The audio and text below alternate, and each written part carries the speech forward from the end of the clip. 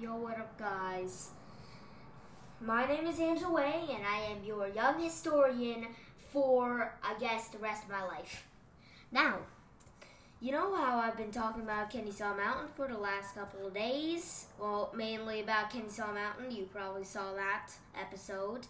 And that actually got pretty good, so I decided, you know how I kind of live there? And I kind of work there?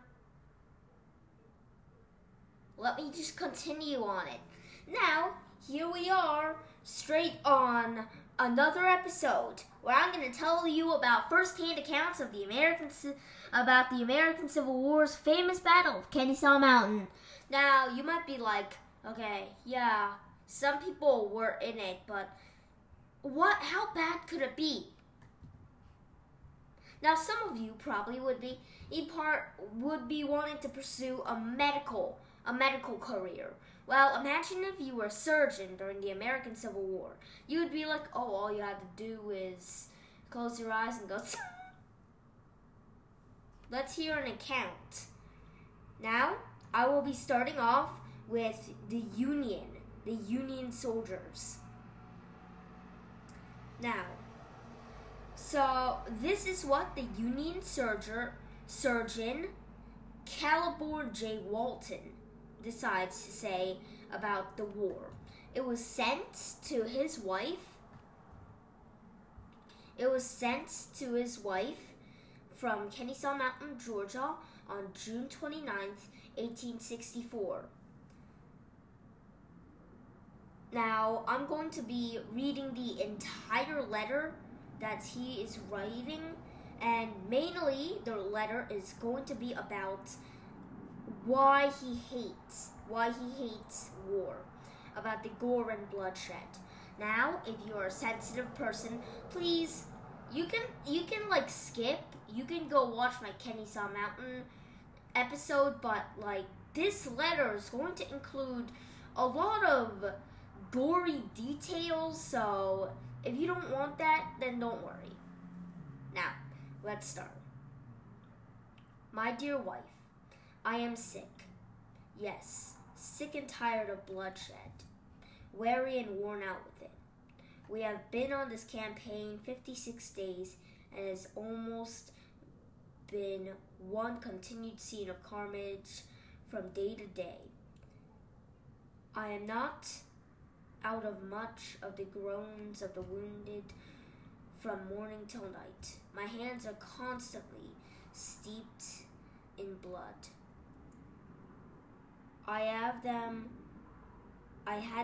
in blood and water so much that the nails are soft and tender. I've amputated limbs until it almost makes my heart ache to see a poor fellow coming in the ambulance to the hospital. Now, I'm going to cut the letter.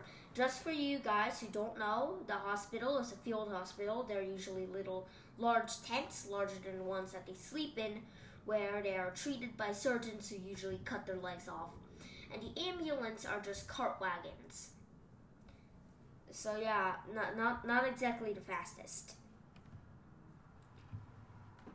Now continue. I have not time to give you an account of the suffering of the poor soldiers of this hardest of all campaigns. To give you a faint idea of some of their sufferings, I will tell you that our troops are sometimes ordered to charge the rebel fortifications, and of course many of them are killed and wounded. Occasionally our men have to fall back a short distance, leaving the wounded on the ground between the lines of our troops and the enemy, where they are bound to remain until we regain the ground, which is sometimes a day or two. Now, I'm going to cut that a bit short. One good example of this, he's probably talking about Cheatham Hill, actually. Now, what he's saying is something similar to what happened at Cheatham Hill. Now, the Union wounded were all in the front little trench in front of the fortifications. Now, the guns couldn't shoot them, but most of them are dead. and just a select few are still alive, burning in the sun heat. Of course, they can't sweat. Well, they can sweat, but with blood.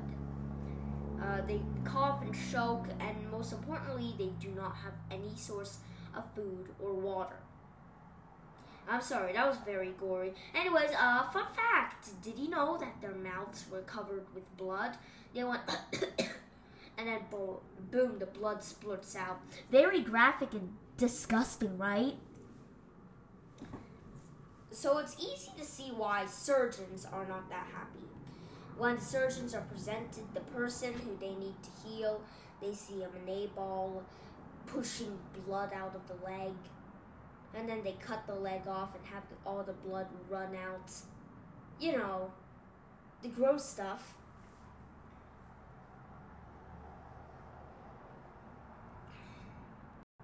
Yes. So he actually is talking about them. And here he says, "You may well suppose that their suffering is immense. They are left without water or anything else. In the broiling hot sun with broken bones at the same time between the fire of both our guns and the enemy's, flies blow them, and before they can possibly be removed, they're often almost covered in maggots. I can tell you of many, yes, in the most distressing cases of wounds, such as arms shot off, legs shot off,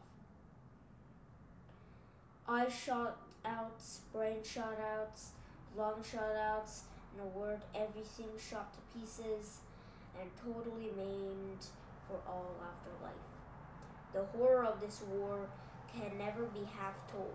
Citizens at home can never know 1/4 part of the misery brought about this terrible rebellion. We have been near Kennesaw Mountain for about 2 weeks, and the rebels are still resisting us at every step. It is true that we have driven them back a few miles, but they only fall back a couple 100 yards at a time and fortify and fight us again. Sometimes they'll make a charge upon us. We drive them back with a dreadful slaughter." Now, that was only one excerpt of his letter to his wife. In Kennesaw Mountain,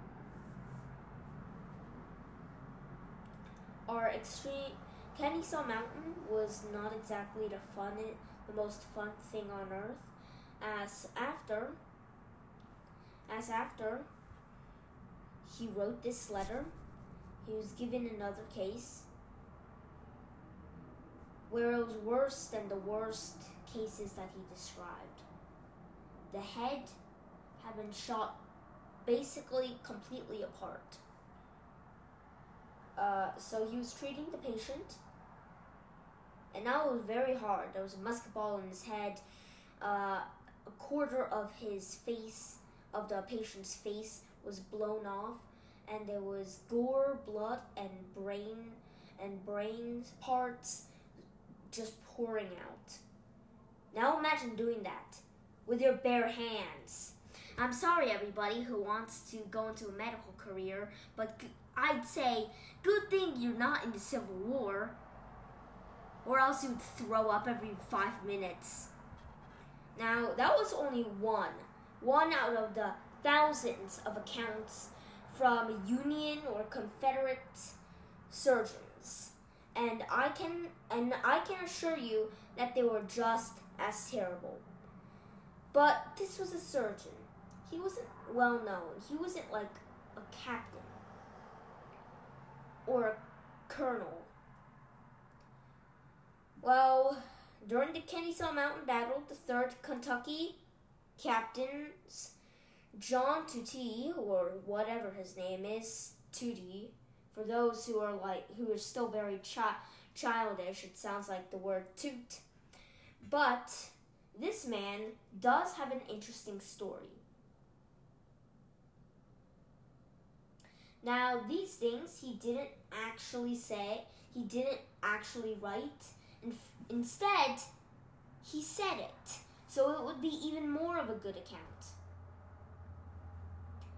So what happens here is you gotta understand something. He was a captain. Captains are usually intense. But when the battle breaks out, the captains are always gonna be leading the men in front and can easily be shot and die, which I'd say is pretty sad.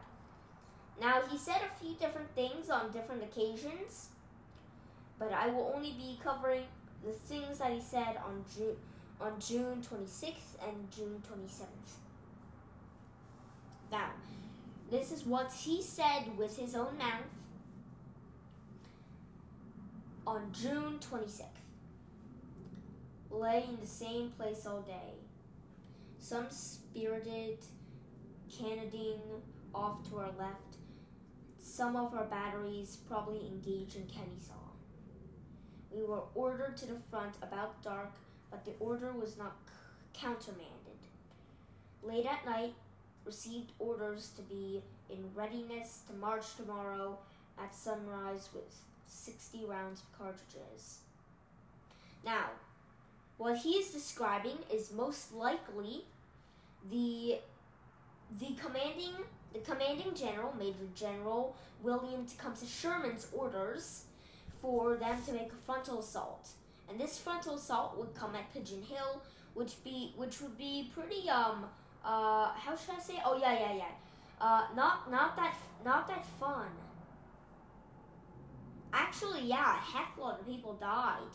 Now, this is what he said the next day, on June 27th. Between 8 and 9 o'clock, we formed in a column by division 2 companies front to attack the rebel works in cooperation with Davis's division connecting to us on the right. Moving forward in double quick within 30 or 40 yards to their work, with pieces and capped and bayonets fixed. The enemy opened a murderous fire on us. With such effect, our commanders deployed the regiments as best they could and restored to the use of powder and lead instead of the bayonet, as was first intended. Our men lay down and fought them near an hour, when Davis's division on our right gave way, compelling us to do the course to do the same. While we were fighting, we compelled them to keep their heads down, but when we gave way, they rose up and poured a murderous fire into our backs. Our men rushed back into the immense herd of frustrated bulls, running over and trampling each other underfoot. I was run over and badly bruised, but glad to get off so well. Our regiment lost 38 killed and wounded. Our brigade lost a great many valuable officers, including its excellent commander, Brigade General Charles G. Hawker, who received a wound while endeavoring his men to lead over the rebel works. Now, in this very battle that he's talking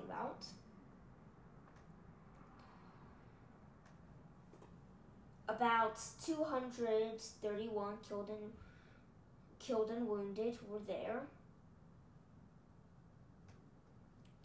which made a sufferable loss to his company.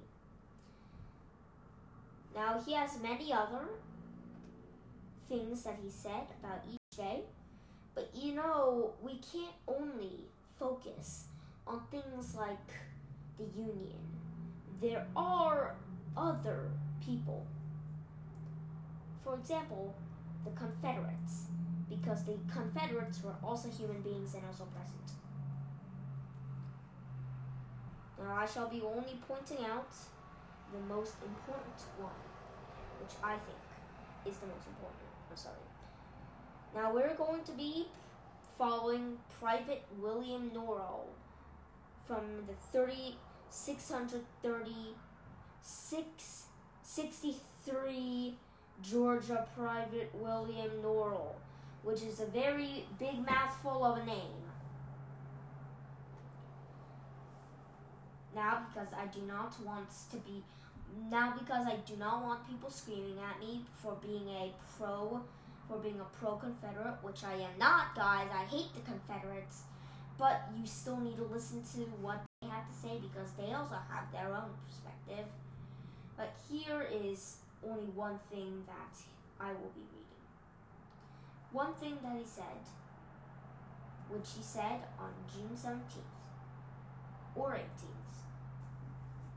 He said this: when after a day of fighting, skirmishing, and shelling in which a great many casualties must have occurred, but not of, we again left that night and took another position on the two smaller mountains along the roadside, still near Marietta next morning. Now, something that you must know about Confederate accounts: whenever they refer to the word Yankee, they're talking about the Union soldiers, as they were basically using the word Yankee as an insult. It meant during the American Revolution, the British used it as an insult, but still the British did not win. And after that, the Americans proudly called themselves Yankees. But now, the Confederates were now turning the word Yankee into something something sad, something happy, and then something worse. So that's basically what it meant when they ever said the word Yankee. Now, it's important to understand that these accounts were not the only accounts. They were from multiple people anywhere. And it wasn't only confined to Kennesaw Mountain. Throughout the entire Civil War, heck, all the wars in general, there were people who had first-hand accounts of the battles and the gore and the glory that they saw during their time during the war. Many of them would not live. Many of them would return home. And many who returned home would recap his experiences in books. It is important to read these letters, for instead of just listening to what the historians say, you can listen to what the people who actually experienced it said. And that is the importance of letters and quotes from people, from soldiers to colonels to captains and officers and generals of any war. Now, after listening to this, I advise you, go onto the internet, scout quotes from soldiers. You don't need to get any specific war, but if you want to, you can get one from Kennesaw Mountain. You can open up a few quotes, read it, and think about, what would you say if you were in the midst of all that bloody and gore? I'm Andrew Wang, your amateur historian, and I'll see you next time.